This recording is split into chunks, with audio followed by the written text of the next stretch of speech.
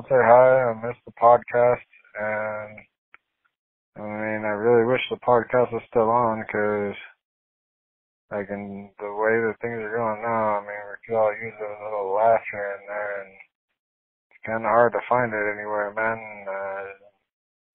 Not any good podcasts that I can see besides yours, but anyways, I miss you, buddy, and you have a good one. Hope everything's good.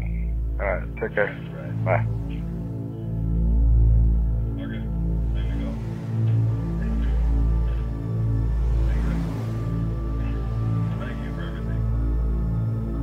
Is there anybody out there?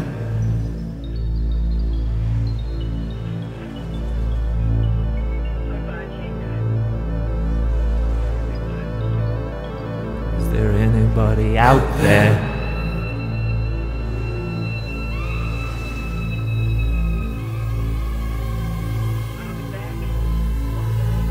Is there anybody out there?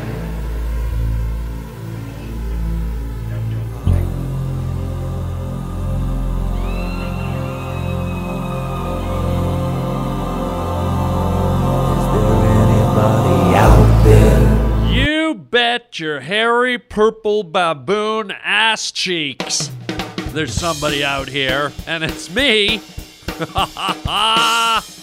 It's your little buddy, Harland Zachary Williams, and Zachary is not my middle name, okay?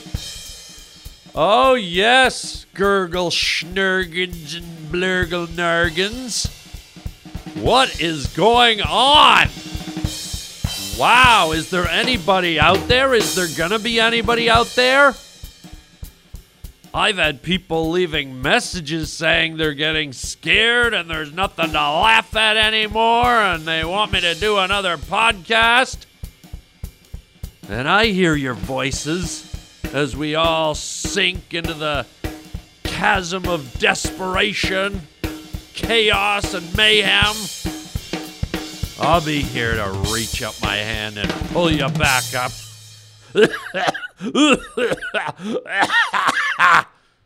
Or am I on borrowed time too? Well, whatever it is, gurgle nargs and blargle gogs, I don't think we can let a virus like this go by without having a few laughs to keep us sane. So you asked for it. Pavement pounders, you got it.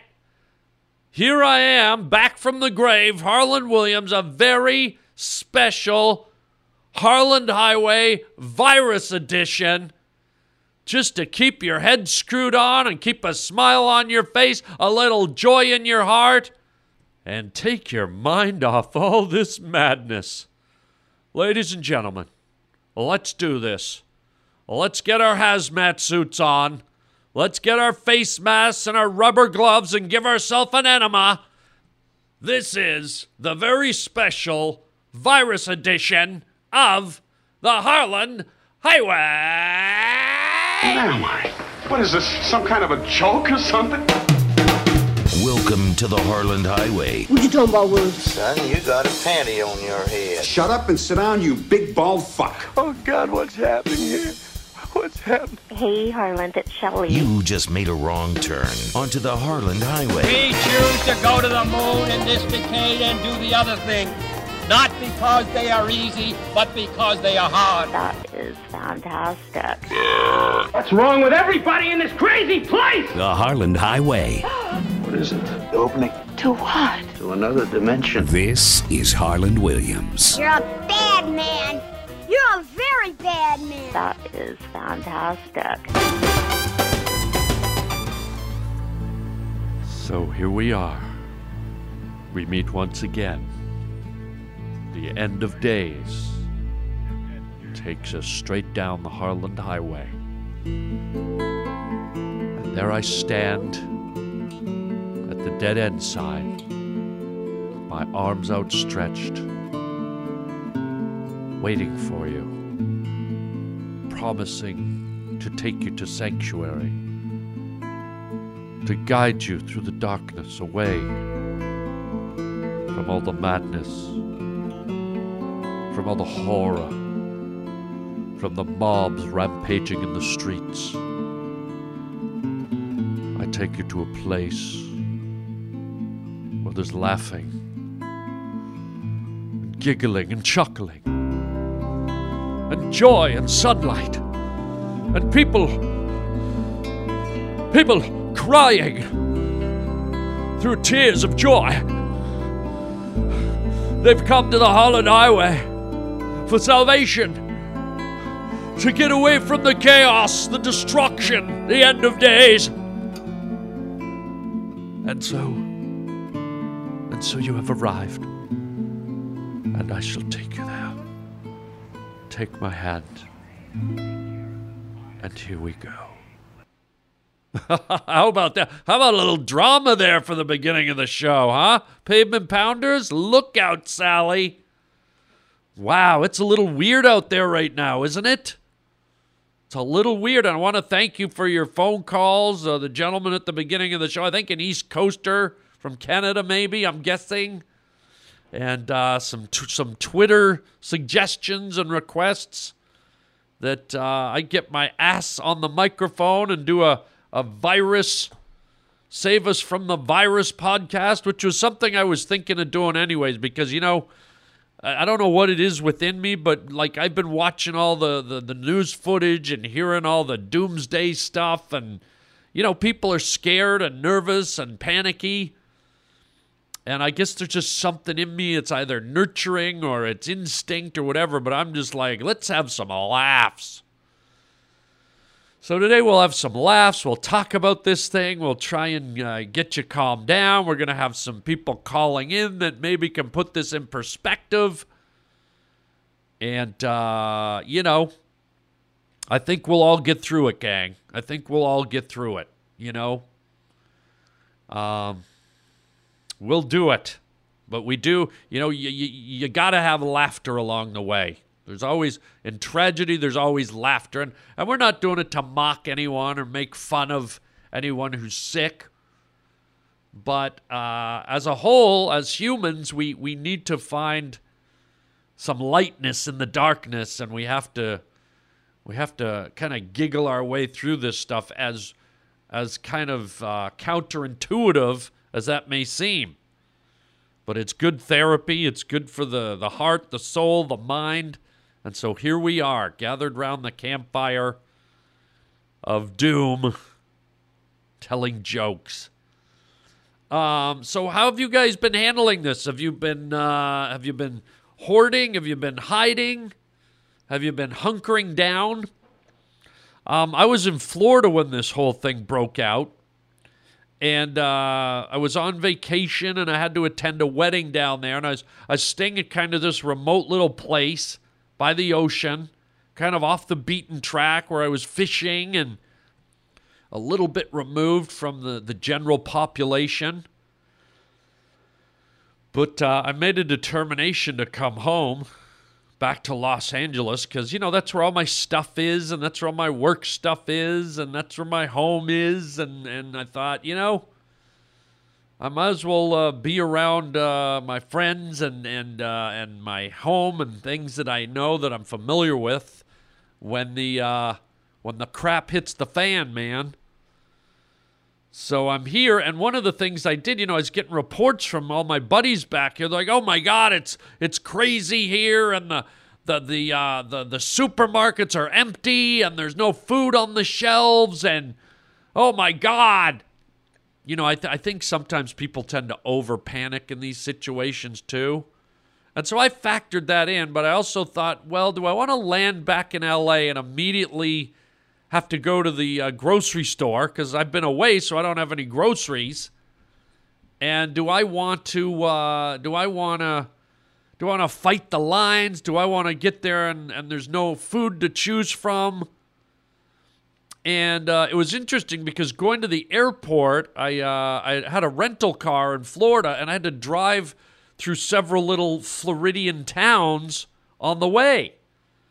And I thought, you know, I only have a carry-on bag. I never check luggage because I find it annoying, but I thought, instead of landing in Los Angeles and dealing with what might be there, I still didn't know how how crazy it was, I thought, why don't I be proactive? And what I'll do is I'll stop at a Walmart in one of these little towns where there's no people, and I'll go in and I'll buy a great big suitcase for like $65. I think I spent $70 on this great big hard shell suitcase at Walmart. And Walmart not only has produce, but they have groceries too. So I did everything at once, and I got this big suitcase. And then I went to the food section, and I got all these, like, there was no one there. There was just business as usual at the little town. They're like, what? I don't care. What virus? What? Isn't that the name of Teddy's son? Is that Virus Jackson down there by the old bridge? So I filled up my food cart with about $100 worth of non-perishables, some canned stuff, boxes of granola bars. Cornell has these little things. They're like microwave meals. They look like little food trays, and they're sealed. And they're these little meals. They got like Thanksgiving dinners and beef stroganoff and Irish stew. And you can put them in the microwave for 1 minute, and you just peel the lid back, and you've got a fully cooked meal like meat, gravy, beef, chicken, noodles, whatever they stuff into this sodium milkshake. Yeah, so you know there's a lot of salt when they're sealing Thanksgiving dinner in a plastic food dish. Yeah, you know there's probably enough salt in there to salt some salt, whatever that means. So I got a whole bunch of this stuff. I went out to my rental car, threw the suitcase open, filled it up with all these groceries, rolled it up to the airport, which was empty, took it to the counter. I said, yeah, put this on the plane and the cargo, and I'll pick it up in L.A. So I got my carry-on bag with me with all my essentials, my keys and my laptop and all that. And then I had all the stuff, all this food. It feels so weird. I've never done anything like this in my life, but I like to be prepared. So I get this big suitcase of food. They put it on the conveyor belt. Off it goes into the fuselage of the jet, in the underbelly of the jet. I land in L.A. I go to luggage, which I never do. Like, I travel all over the world. I never go to a luggage rack or a luggage baggage claim thing. I didn't even know how to do it, really. I was asking them, where do I go? What do I do? Like, I always just carry a carry-on suitcase, always. And so I get down to the baggage claim, and after about a 10-minute wait, clunk, there's my big fat suitcase full of food.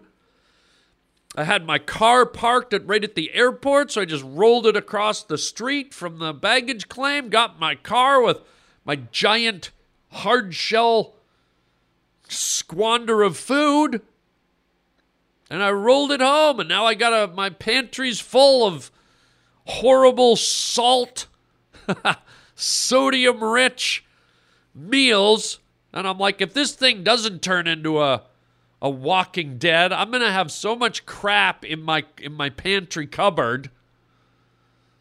But you know what? That's okay. It's better to have stuff and things go wrong than to not have stuff and things go wrong. So I'm set. I got about 3 months worth of stuff.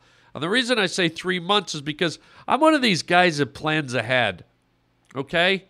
I plan ahead for this kind of chaos. And years ago, I bought one of those survival boxes of food. You see them advertised on TV late at night. It's like you get a big cardboard box, and it's full of, I think I might have talked about this on some previous podcasts. It's filled with powdered food, emergency food supplies. So in this box, I think I have 3 months worth of powdered food with all the nutrients in it. You just add water.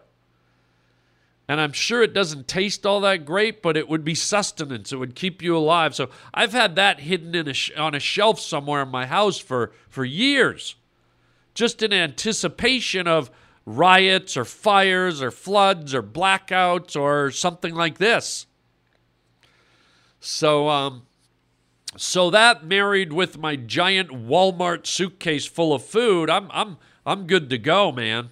I'm ready to I can probably last up here for like, I don't know, 3-4 months without having to go grocery shopping. And then I have a yard that is just filled. I mean, I live up in the hills, and every night I see raccoons and skunks and deers and coyotes and possums and squirrels, and there's a lot of fresh meat running around on my property, okay? So when I run out of the Thanksgiving Salt Lovers Delight dinner from my local grocery store, I'm gonna sit me down to a nice Thanksgiving raccoon. Hell, I'll eat a skunk if I have to. All you gotta do is cut its butthole out, and it should taste okay. I mean, a deer, I could get myself a deer. People eat squirrel. I'm not opposed to barbecuing a coyote. Look, if I gotta live, and we're in virus world, I'm gonna eat, man. Okay? And I got a pool full of water. Well, what's a little chlorine gonna do? Maybe it'll purify the meat I'm gonna eat when I hunt in my backyard. How weird is it, hunting in your own backyard? As I snuck around the picnic table, I tiptoed through the sandbox, past the swing set, over to the fire pit, around the barbecue, and there it was, a wild coyote. I mean, what kind of hunting ground is that? I snuck up onto the lawn chairs, and boom, I took my shot. But, food is one thing, and then moving around is a whole nother dilemma. Holy smokes, the flying? I mean, I was sitting beside a guy with one of those face masks on and gloves. People wiping down the seats beside me. It smelled like I was in an oven cleaning contest or something. People on the plane wiping down with Lysol, and here's the kicker, they got their face mask on and their rubber gloves, and they're wiping everything. And then all of a sudden they plop down the airplane food right in front of them, and boom, off come the masks. Oh, yeah, once there's food involved, they rip that mask off. Who cares? Let me breathe in whatever you got. And I'm like, hey, the coronavirus doesn't go away just because you're at Burger King, all right?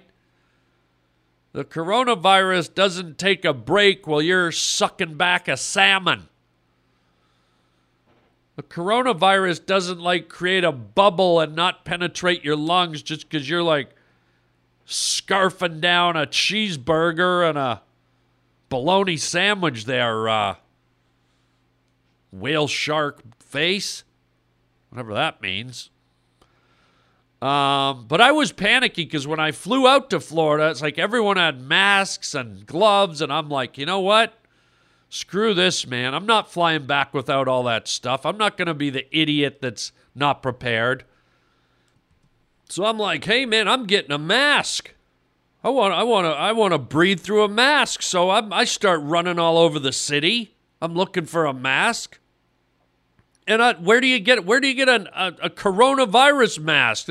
It's not like you go to the mall and there's a coronavirus shop between, the Apple Store and the Gap, right? So I'm running all around. I'm like, where the hell do you get these things? So I thought, what, Home Depot, that's where. They sell paint and they sell, concrete, and I'm thinking they must have masks at the filters at the Home Depot. I go, sold out. There's no masks at Home Depot. There's none at Lowe's. I can't find them anywhere. So here's what I did. Had to get innovative. I went to Victoria's Secret. I bought a thong. Yeah, I got myself a thong. Beautiful thong, green neon. And I got a backup one, a leopard spot thong. And I'm sitting on the plane with the thong on my face. It says Midnight Angel right across my face. Midnight Angel. In fact, the pilot came out at one point and asked me out on a date. I guess I looked pretty hot. When you got a Victoria's Secret thong over your face that says Midnight Angel, you're probably asking for it. So I'm sitting there, I got a 5-hour flight.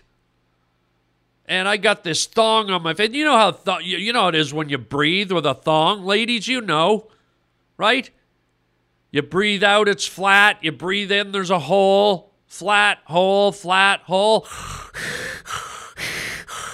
Right, ladies? Is that how it happens down there? I maybe not. I don't know. But it did on my face. It'd be like breathe out, flat. Breathe in, hole. And so I'm sitting on the plane for 5 hours, agitating my face with this thong going in and out. And when I land, I've got my face is chapped. I've got a red triangle of chapped skin around my face. I look like a Russian raccoon or something. I've got the Bermuda Triangle of redness on my face. And I'm like, holy God, is this the coronavirus on my face? So right away, I go to a local clinic. I run in, I ask the doctor, I go, Doc, I was on the plane, I had a thong on my face for 4 hours. Do I have the coronavirus? And he looks at me and he sees the red and he goes, no, man, you got a yeast infection. I'm like, what the hell? You got a yeast? You don't wear a thong on your face for 4 hours? That's unsanitary. So now I'm scrambling around to find Vagisil. I've got Vagisil on right now. People think I was at the gym. Harlan, were you at the gym? Because you're sweating profusely. I thought the gyms were all closed. No, my face is shiny because I've got 7 layers of Vagisil on my face. 7 layers? Yeah, I got a Vagisil lasagna on my face. 1 layer is ricotta cheese, all right? Oh, my God. And then the glove, where do you get these rubber gloves? Guess where you get them? You know where you get them? Subway. The people who work at Subway have the rubber gloves, the plastic gloves. I went into Subway. Can I help you, sir? Yes, I'd like your rubber gloves, please. Would you like cheese on those, sir? Yes, I would like cheese on those. And you know what? Well, you had to put some mayo and some jalapenos on them. I'll have something to eat, too. So now I got a Victoria's Secret thong on my face. I got Vagisil all over my forehead and on my cheeks. I'm wearing Subway gloves. Okay, I smell like a sandwich and yeast. And even with all this, all I can keep hearing in my head is my doctor saying, you got to wear protection. You got to wear protection. And when I hear that, I'm thinking condoms. So now I've been wearing a condom for 7 days. I haven't taken it off. Well, I took it off once just to see how it was doing. And have you ever seen a dumpling come out of a bamboo steamer? Because, wow, you wear a rubber condom on your tallywhacker for 7 days, and I'm worried about mold at this point. It is ripe. It is ripe. You ever sit in the bathtub too long and your fingers look like a sea cucumber, or your toes look like someone amputated an old man's feet and sewed them onto your legs? You think those are wrinkly after sitting in a bathtub for 45 minutes. You got to see your Hans Christian Andersen after it's been wrapped in a condom for 7 days. I'm telling you, man. This thing looks like somebody gave birth to a Shar-Pei puppy between my legs. It's scaring me. But I'm going to listen to the doctor. I got to stay protected, man. So it's just crazy. But these are the things we got to do. And, this whole virus is changing the landscape. It's changing how we think. It's changing the economy. And speaking of economy, Roger tells me that we have a guest on the line who's, this is a guy who owns his own company. Okay, well, don't tell me too much. Roger's in my headphones here telling me we got a caller who wants to talk about the economy. Okay, well, that's fair. That's an important part of this. We talked about how to self-isolate, how to protect. So let's talk about the numbers. Let's talk about the other thing that's got us all worried, the economy. So let's get this guy through, Roger. Is he on the line now? Okay, put him through, and let's talk dollars and cents with our caller regarding the coronavirus.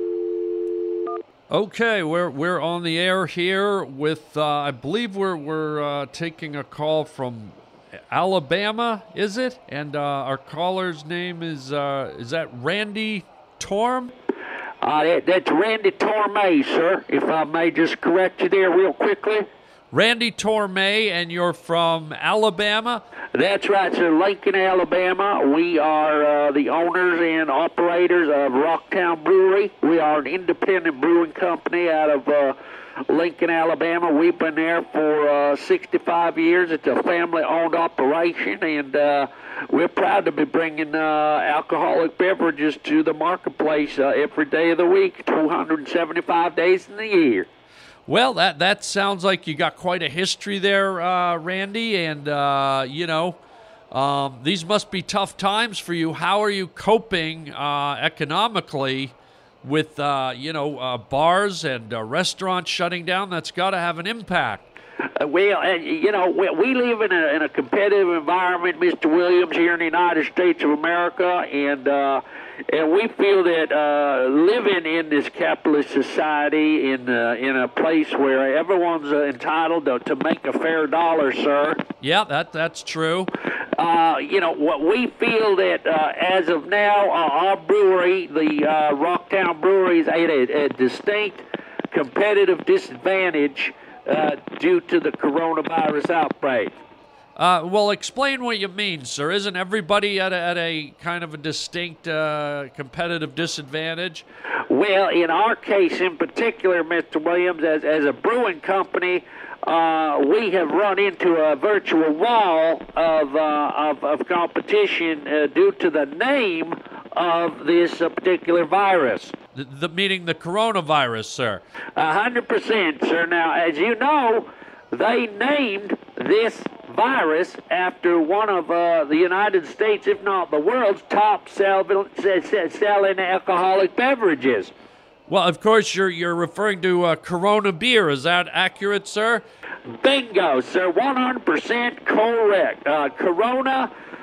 We have been in a healthy competition with Corona for, ever since it arrived on the marketplace many decades ago. And we're fine with competition, but when the playing field becomes unlevel, Mr. Williams, well, we here at Rocktown Brewery, we got us a problem, sir. Okay, well, I'm not, why would the virus constitute you having a problem with beer consumption and the marketing and selling of alcoholic drinks? Well, it's right there in the name, Mr. Williams. If you wanted me to say the name of the virus again, coronavirus. Yeah, that's it, coronavirus. Well, we just said the word corona since the minute I've been on the phone. We probably said the name corona about 24 times. Well, you're probably not far off. I'm not far off, and that's all you hear on the news. If I watch the news, if I watch MSNBC or Fox or CNN, within 25 minutes they say the name Corona at least a couple of hundred times. Okay, meaning? Meaning the Corona Brewery is getting free advertising every single time that somebody says Corona. Well, that's kind of an obscure roundabout.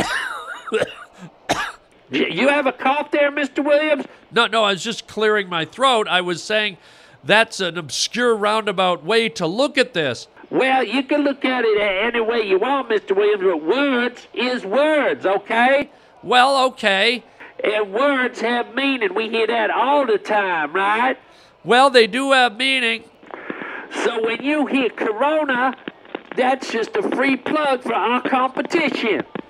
Well, okay, I guess. There's no guess, Mr. Williams. This is hurting our business, and, if you had told me when I got into this industry of selling, recreational beverages, that a virus would be a boost to the bottom line to my brewing company, well, I would have laughed you all the way from here to the Mississippi River and back on down. In fact, I would have gone down, picked up a catfish, and slapped you right in the face with that old nasty fish.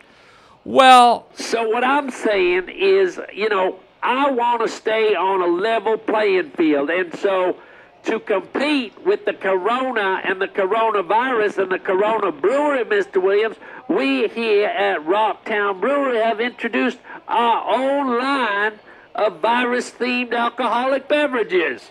Wait, what are you talking about, sir? Well, if you'd be so kind and indulge me, sir, I'd like to tell you about some of our exciting new products. Wait, you've got new lines of beer? Is that what you're saying? Oh, yeah, we've got some wonderful new drinks that we're ready to ship and serve, and we just want equal playing field, Mr. Williams. Well, I guess in a capitalist society you're allowed that. Yes, that seems fair. Can you tell us some of your new brews? Oh, we have an exciting new line of virus-style drinks, Mr. Williams. Let me start with our biggest seller so far, AIDS Honey Wheat Ale. What was that? AIDS Honey Wheat Ale. It's a delicious Hold on, did you say AIDS? Yeah, that's right, Mr. Williams. You mean the AIDS virus that's killed millions and has decimated? The AIDS, we're talking about the same AIDS, but this is AIDS Honey Wheat Ale, Mr. Williams. What are you talking about, sir? Are you talking about mixing a virus with an alcoholic drink? Just the way Corona did it, sir. Working real well for them now. What? Now, what we do before you get all twisted up in a panty knot, Mr. Williams, let me tell you about the delicious taste of AIDS Honey Wheat Ale. Yes, sir, Rocktown Brewery's AIDS Honey Wheat Ale for that wonderful honey wheat taste with just a hint of the AIDS virus that... Hold on, sir.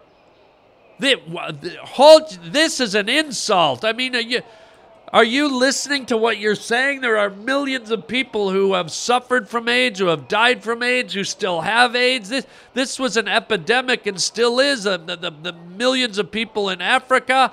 And don't think we've excluded them. Now, if I could just tell you about the wonderful, refreshing taste of AIDS Honey Wheat Ale, we've got a slight hint of Africans in there. We got a slight hint of the homosexuals. What? Mr. Williams, if I could finish. This is disturbing to say the least, Randy. Now, we got also a slight hint of Haitians. Do you remember when the AIDS epidemic first took off? It was mostly coming out of the Haitian community, and then after that, the homosexual community, and that... Sir, this is an insult to homosexuals. It's an insult to Asians. It's insult to Africans. Are you out of your mind? Now, Mr. Williams, I can't change the scientific facts. Now, am I right to say that the AIDS epidemic started in the Haitian and progressed into the homosexual community and then devastated the African people? Yes, absolutely it did. That's how it went down, and you can't minimalize this by making it into a honey wheat ale. Now, Mr. Williams, I think I said when I told you the refreshing, crisp taste of AIDS Honey Wheat Ale, we have included the little hint of a little taste of homosexual mixed with Haitian, with a little sprinkle of African American. How in the name of holy hell do you make a beer that tastes like homosexual and African and Haitian?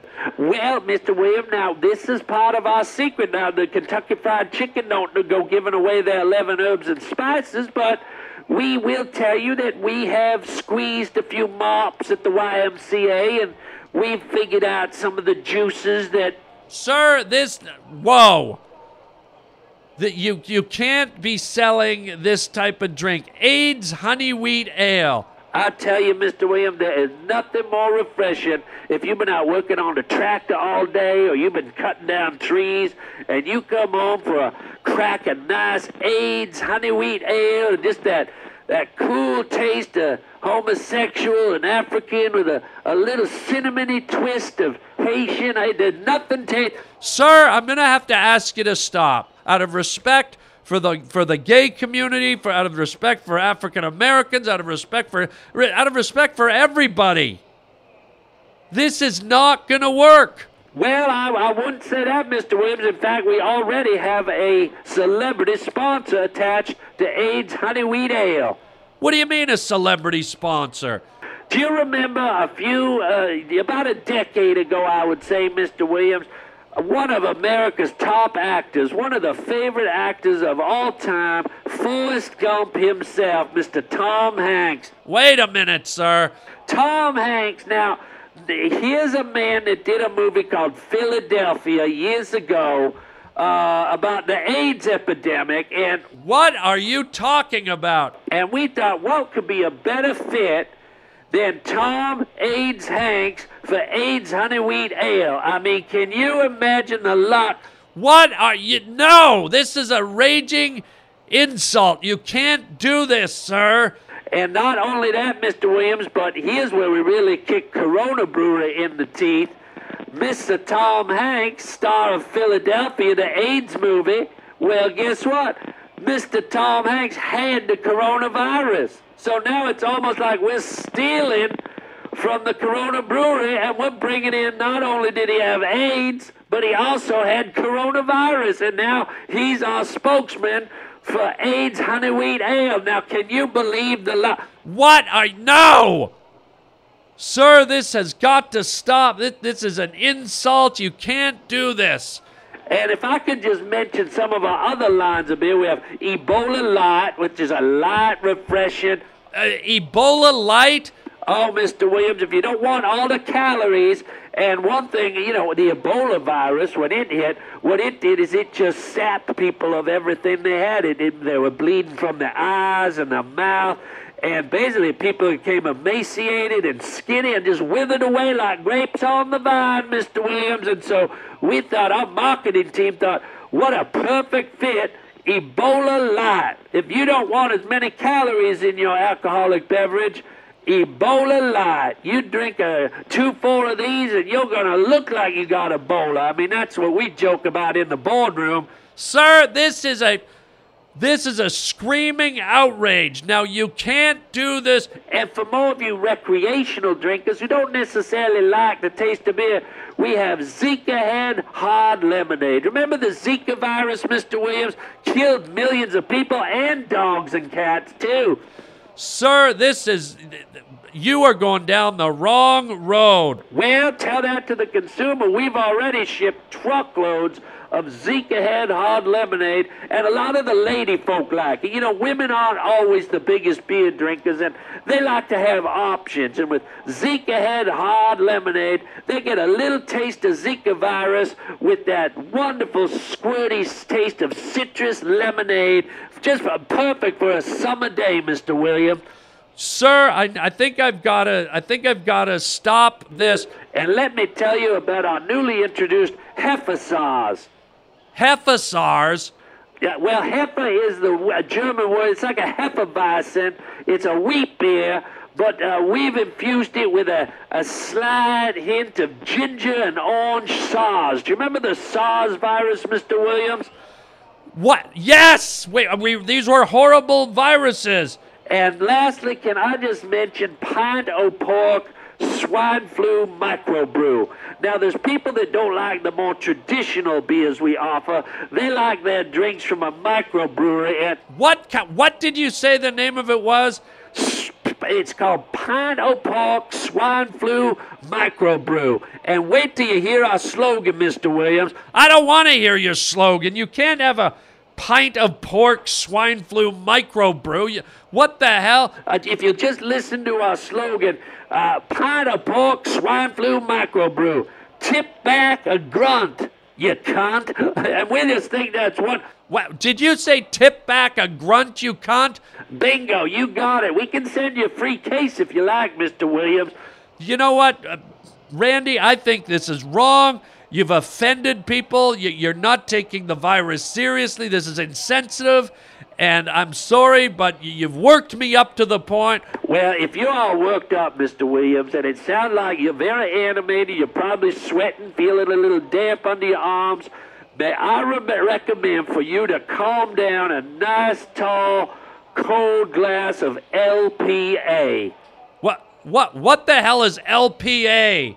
Leukemia Pale Ale. Now, that's our latest offering, and... Oh, my God, leukemia, get the hell out of here. It tastes beautiful on ice, mister. Get the hell...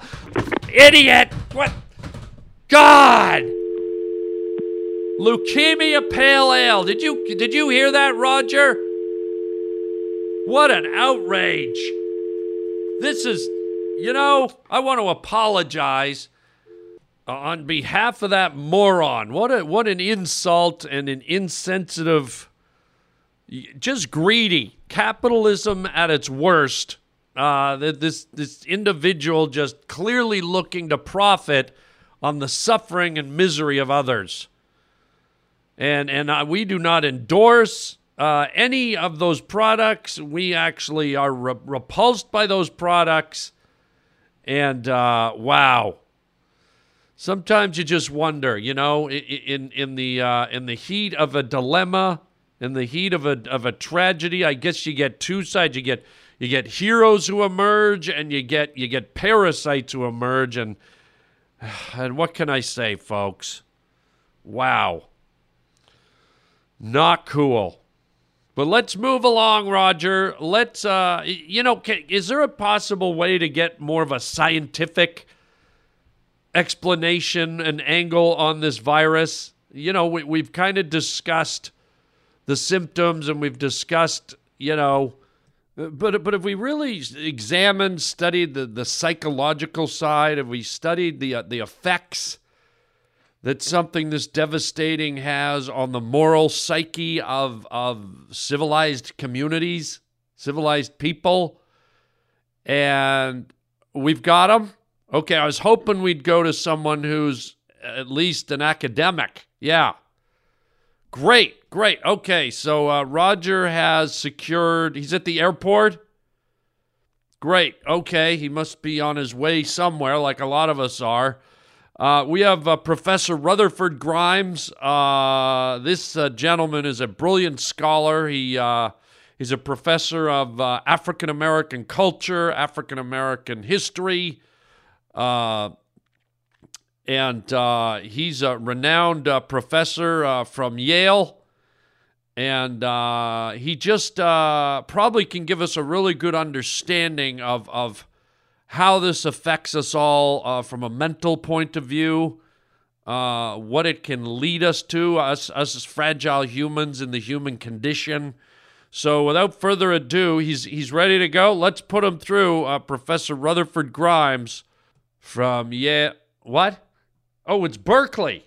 Okay, he's from Berkeley up in Northern California here. Right. Okay. Let's get him on right away. Hello, Professor. Hello, Mr. William. Yes, Professor Grimes. How are you, sir? Under the circumstances, I'm doing fairly well. There's a lot to deal with right now. There's a lot of anxiety in the air right now, but under the circumstances, I'm doing just fine, sir. Well, it's great. We understand you're at the airport, and we appreciate you taking some time out to talk to us. Maybe, if nothing else, help calm some fears. Absolutely excited to be here. I am on my way across the country in an airplane to visit some family, to be close to loved ones. And Mr. Williams, this is a time when we must think about, who are the most important people around us? Who are the people that we want to be near under these dire circumstances? I know, it's true. Whenever, oh, excuse me. Is that a cough you have there, Mr. Williams? No, I was just clearing my throat, Professor. Okay, because that sounds a little natural. You sound like y'all phlegmed up, and you got some phlegm all over your esophagus there. Yeah, no, it was just a little. I was just clearing my throat, sir. I've been doing a lot of talking today. I understand, sir, but back to your point, it is very important for a psychological point of view that we are close to people that we find comfort from, if you understand what I'm saying.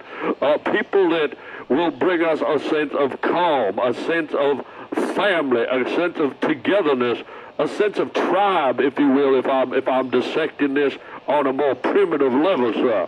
Yeah, I understand that. We all kind of have our quote-unquote tribes, our families, and I think when there's civil unrest, it's almost like a natural instinct to get close to the people that are maybe genetically tied to you, but also you've formed strong bonds with in life. Absolutely, Mr. Williams. We forge relationships and powerful bonds all through our lives, and when things go askew, when things go off the rail, as they say, it's important to rally around people that you know can be dependable to you, both physically and emotionally, of course. Yeah, I mean, most of us are walking on a frayed wire when we're hearing all this doomsday news and the scariness and the rapid contagious elements of this virus, and so you kind of need that support net underneath you. Isn't that right, Professor? Absolutely, because the psyche of society, Mr. Williams, that when an ailment like this affects all of us, it just sweeps across us like a fog rolling in off the ocean and enveloping us, Mr. Williams. Well, that could create a general mood. It can create a general mood that depresses us. It brings us down. It makes us sag as a society, if you will, sir. Yeah, I get that. Sagging, we just kind of droop, we kind of frump, we kind of the joy goes out of your step, you're feeling just kind of hunched over.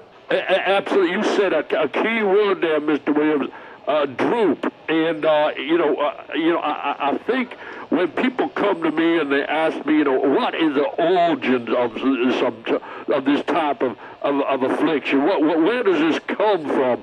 How can a whole society, to quote you, sir, be drooped by a virus like this that appeared to come out of almost nowhere, sir? I have to look back to one certain individual who may be the patient zero, if you will, sir, for this mental state of mind.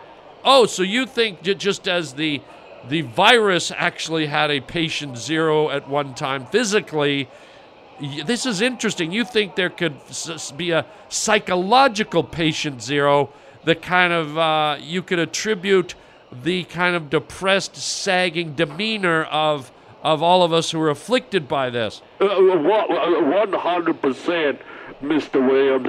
And you could look through the databases, the genetic code of every human being on planet Earth to try and find the psychological, if you will, patient zero. And I think my data and my research up in Berkeley always come back to one individual where you could pin the tail on the donkey, if you will, sir.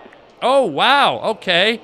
That's fascinating. So you think you've zeroed in on the exact person that might have caused kind of this droopy kind of empty feeling that overcomes humans as they go through something like this. Absolutely. So, and you'd be surprised who it is. Have you ever heard of a famous Oscar-winning actor, Mr. Williams? This gentleman, one of the African-American communities of pride and joy, a wonderful actor, Oscar winner, nominated for Oscars. Wait a minute, Professor. No, you're not... This gentleman, he is a shining light in the acting community. I'm talking about Forrest Whitaker. Do you know this actor? Sir, are you talking about Forrest Whitaker, the actor who... Absolutely.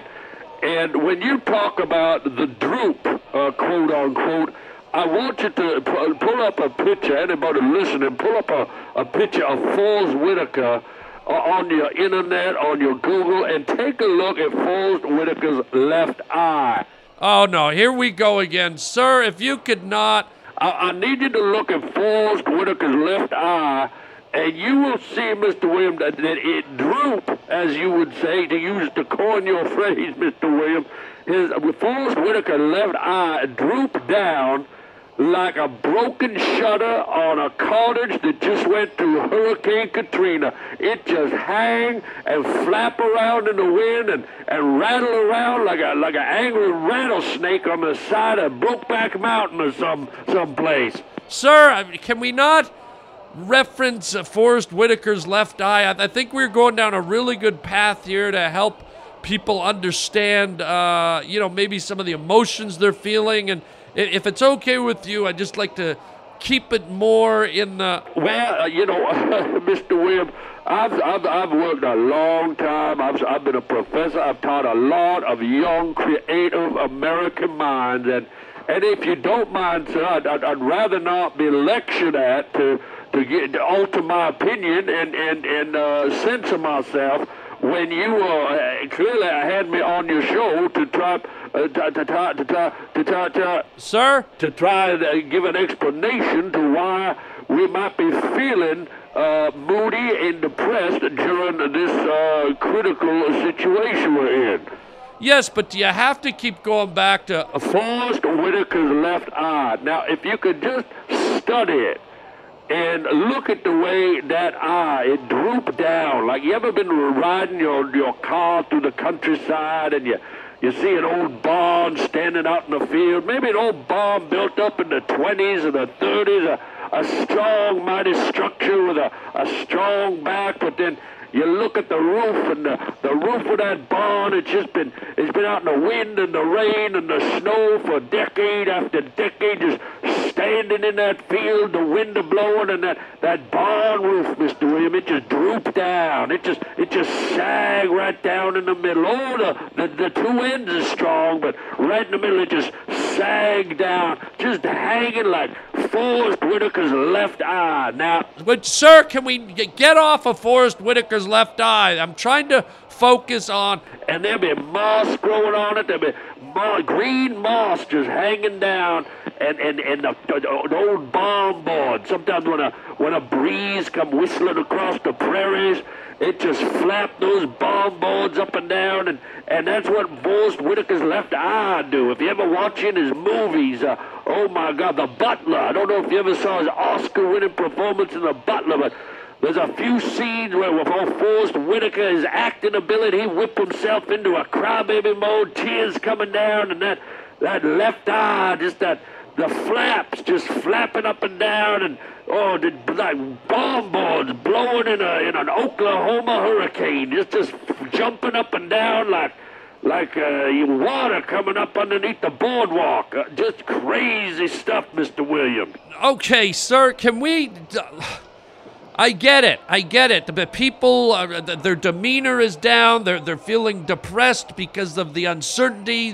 Can't this be attributed to psychological studies done by prominent psychologists and human behavioralists? Do we have to keep going back to Forrest Whitaker's left eye? Now, You know, even in the physical form, when you see people during a dilemma like this, Mr. Williams, even the way they're walking around, they're unsure, they're unstable, their posture is they're all hung over, their backs hunched over, they don't want to look up, the whole body is sagging. Okay, I can agree with that.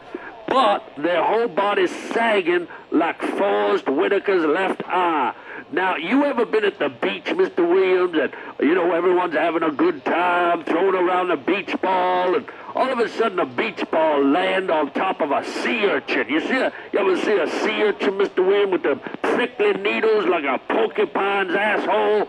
Sir, if we could just steer it back to the virus. And then that beach ball, it land on that porcupine asshole, and the air slowly drift out of that beach ball, and it just start to sag, Mr. Williams, and even make a whistling noise. It's like...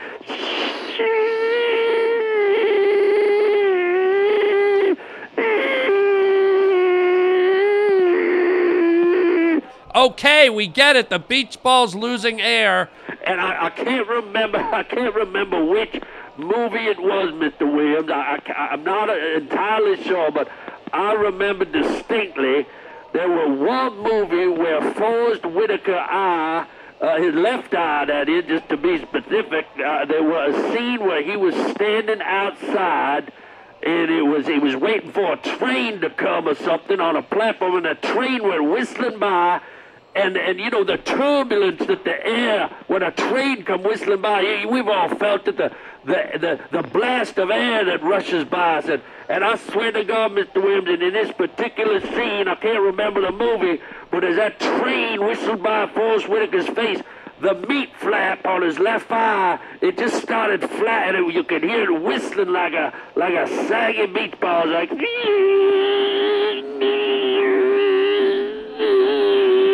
just flapping and wiggling, and his meaty left eye just jumping up and down like someone at the zoo just threw a giant slab of meat into the hyena cage, and it bounced around all over the ground. And Would you knock it off, sir? Good God. Somebody threw a slab of meat in a hyena cage? Well, now, you can laugh all you want, Mr. Williams, but this is a serious situation. I'm trying to explain to you how the human psyche operate under these adverse conditions, in lethal, dangerous conditions, and it all come back to Forrest Whitaker's left eye.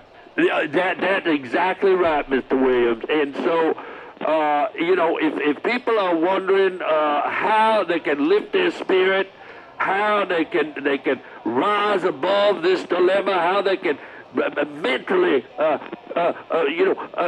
above all the chaos and all the depressed feelings, I would advise all your listeners to not watch Forrest Whitaker movies. Are you kidding me after all that? Yeah, that's right, Mr. Williams.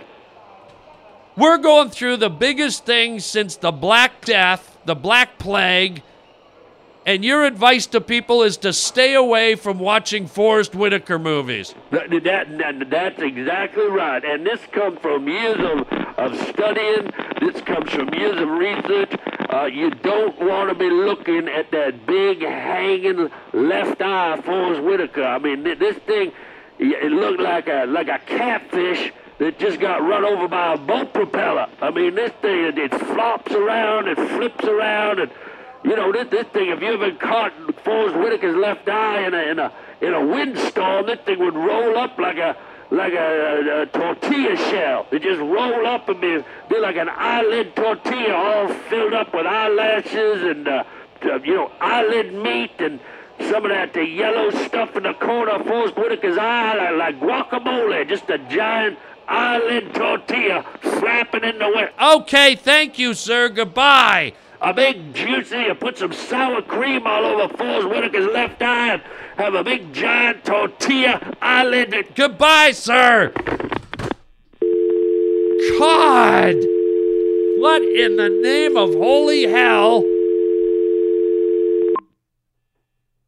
You know what? I've had it.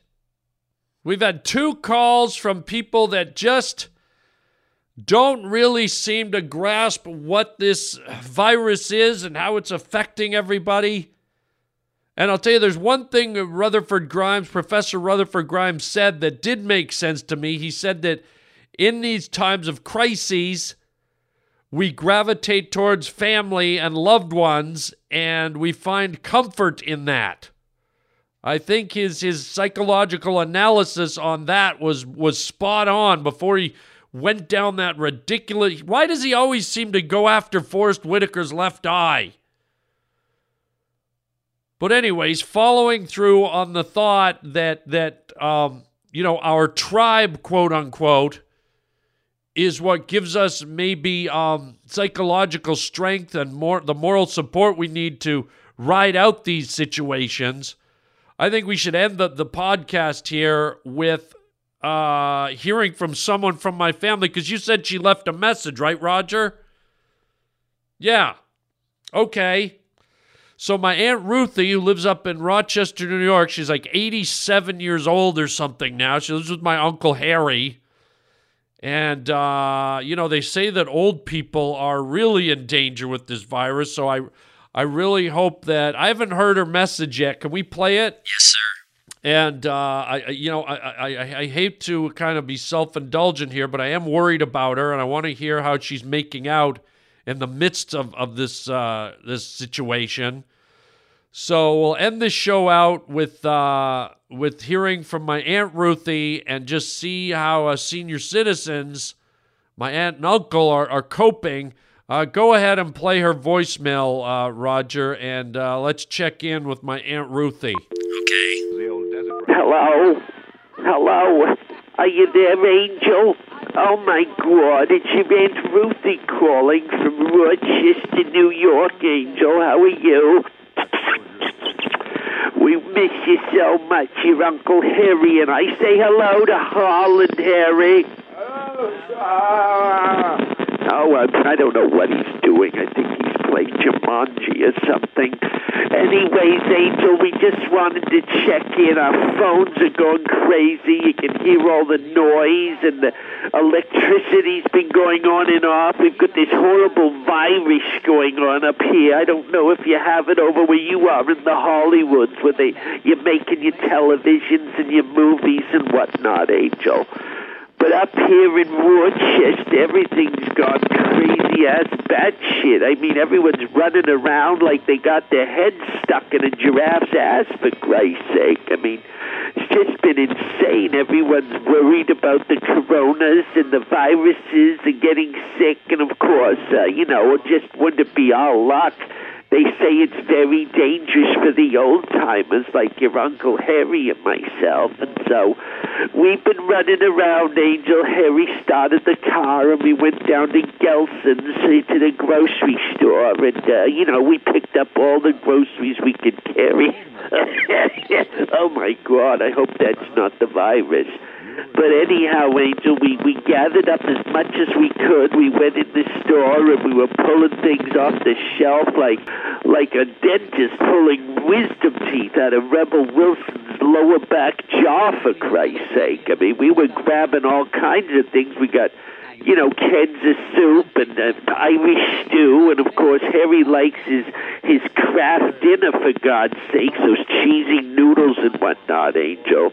And everything was going just dandy, and then, of course, we got over to the toilet paper roll aisle, and everyone's grabbing toilet paper like they're ripping gold off of, the good King Wenceslas' fucking walls or something, for God's sakes. I mean, we got over to where the toilet paper usually is, and your Uncle Harry, he likes the 5-ply because, he likes to squirt a lot as he gets older. And so we go to the toilet paper aisle, and it's fucking like the rumble in the jungle, for Christ's sake. People are hitting each other with crowbars and drop-kicking each other in the fucking head, and there were people in headlocks, and people were smashing water bottles all over everyone. I'm like, how much does everyone need to wipe the bottom, for Christ's sake? I mean, out of all the things in the store, people were walking by a T-bone steak to get to a roll of shaman, for God's sakes. I'm thinking, Well, you're not going to be able to wipe your ass if you don't eat the food first, you dumb fucks, so your Uncle Harry and I are standing there behind our shopping cart with our jaws dropping open, Angel, and we're saying, what the hell is going on around here?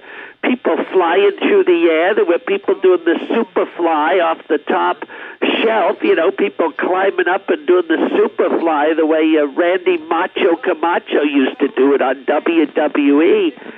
And we're just astounded. We've never seen behavior like this. It was like Cirque du Soleil met a mental hospital, and people were tumbling around and rolling around. People were tearing their shirts off. There was some person that I guess needed something instantly. They had their pants down, and they left a diarrhea trail down the like a moose footprints in the mud in the forest, for Christ's sake. I mean, it was just crazy, Angel. And so we got away with all our food, but we didn't have any toilet paper. And of course, when we got back to the house, down there on Pumpernickel Lane, well, we suddenly realized what all the calamity was about with the toilet paper, for God's sake. Your Uncle Harry did a movement that pretty much shook the foundations of the house. I mean, I don't know if he ate a box of Lucky Charms or he ate a box of dynamite. This guy, the noises coming out of the bathroom upstairs, I thought Dracula had risen from the grave and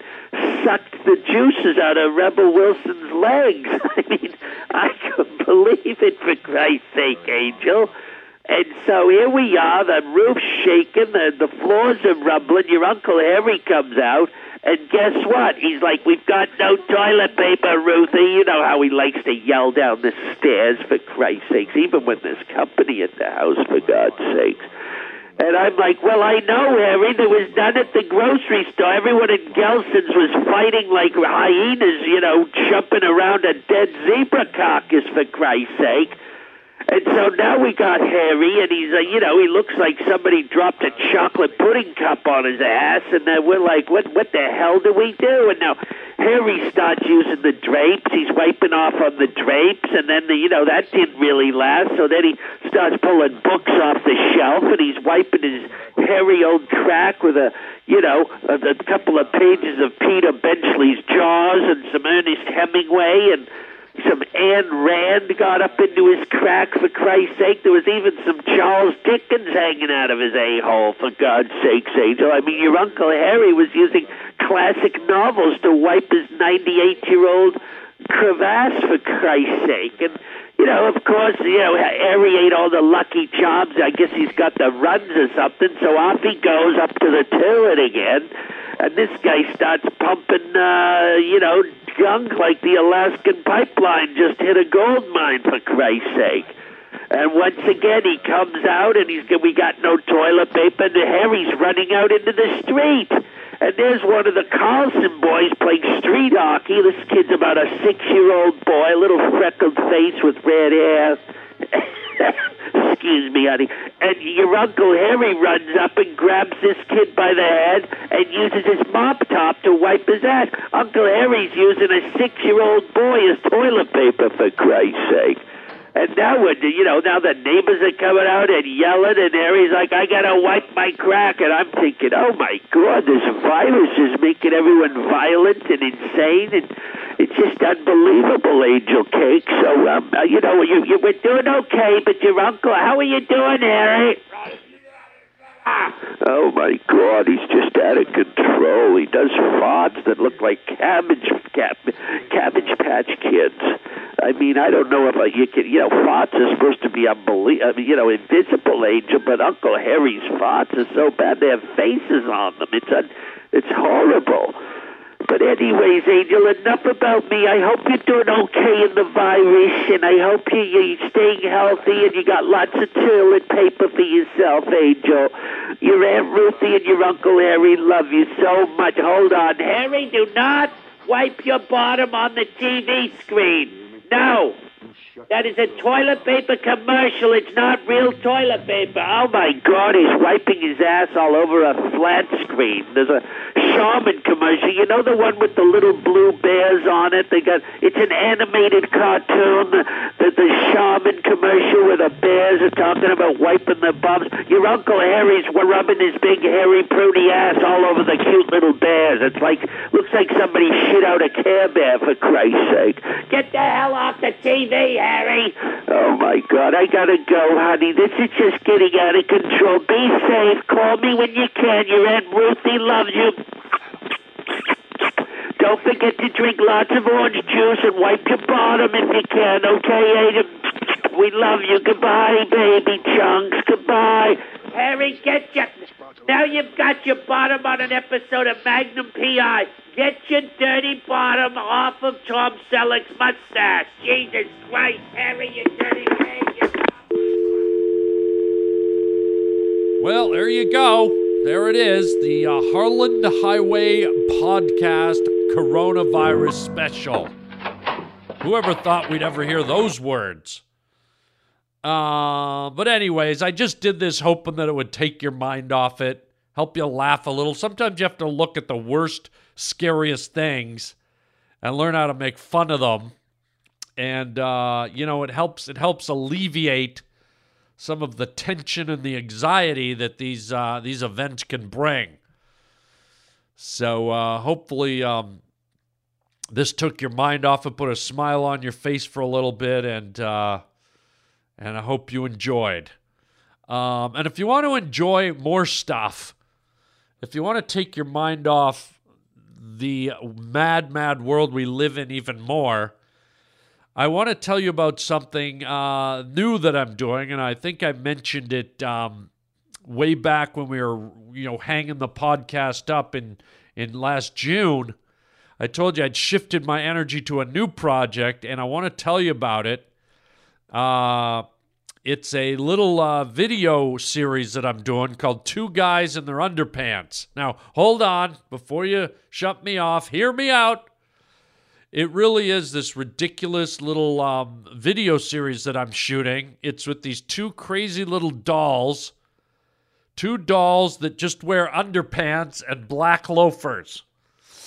And these are dolls that I travel all over the world with, and I shoot little episodes with these nutty dolls doing crazy things. And I think if you like my sense of humor, if you like the podcast, I think you'll absolutely love Two Guys in Their Underpants. And you're like, all right, we've heard enough. Where do we get it?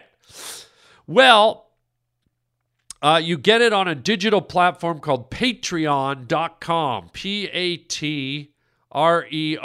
Patreon. Sorry, P-A-T. Yeah, R-E. I can't even spell it. Patreon. Let me write it out here. That way I won't. Let's see. P-A-T-R-E-O-N. I had it right. I'm not an idiot. I'm just stupid. Patreon.com/Harland Williams.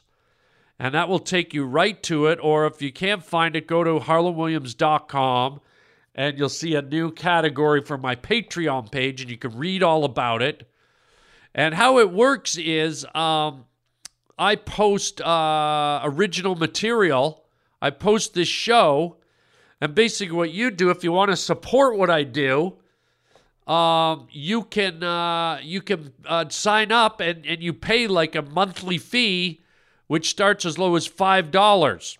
So for $5 a month, you get to see all my work on Patreon, including Two Guys in Their Underpants, and also including another video series I did, which is a lot darker, more serious, and plays into what we're going through right now, a post-apocalyptic series called The Australian, which is a show about a lone wanderer, a vigilante, who wanders the wasteland after a virus decimates the human population. Talk about timely.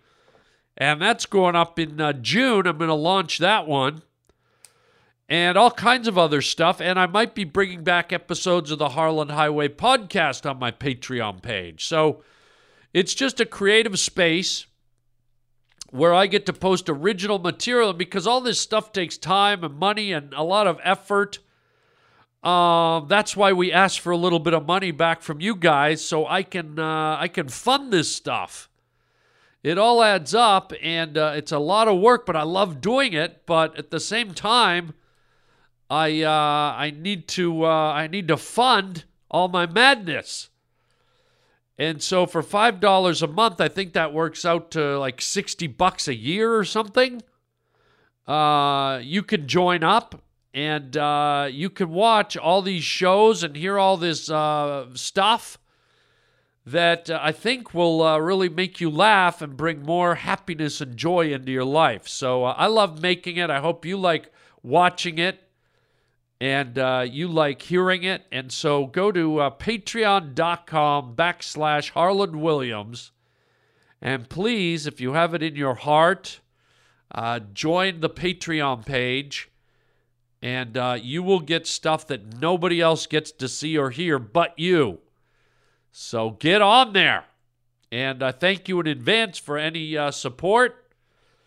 And I'm telling you, this Two Guys in Their Underpants series is really demented. I post a new episode every 10 days, and it is crazy. I mean, I've filmed these guys in Saudi Arabia. I've filmed them at the St. Louis Arch. I've thrown them over Niagara Falls. I've filmed them at Burning Man Festival. I've filmed them in Vegas. I've filmed them. They've been all over the place, and it just gets stupider and stupider with every episode. So get on there and join the laughter and so much more. As the page evolves, you're going to see much more material coming out of me. And if you missed the Harland Highway podcast, trust me, for $5 a month, you're going to get that empty void inside of you filled with the crazy material I'm putting up there, especially for you guys who join. So patreon.com/Harland Williams, or go to harlandwilliams.com. Check out my Patreon page, and you can join there too, and you can read more about it and see some exclusive clips and whatnot.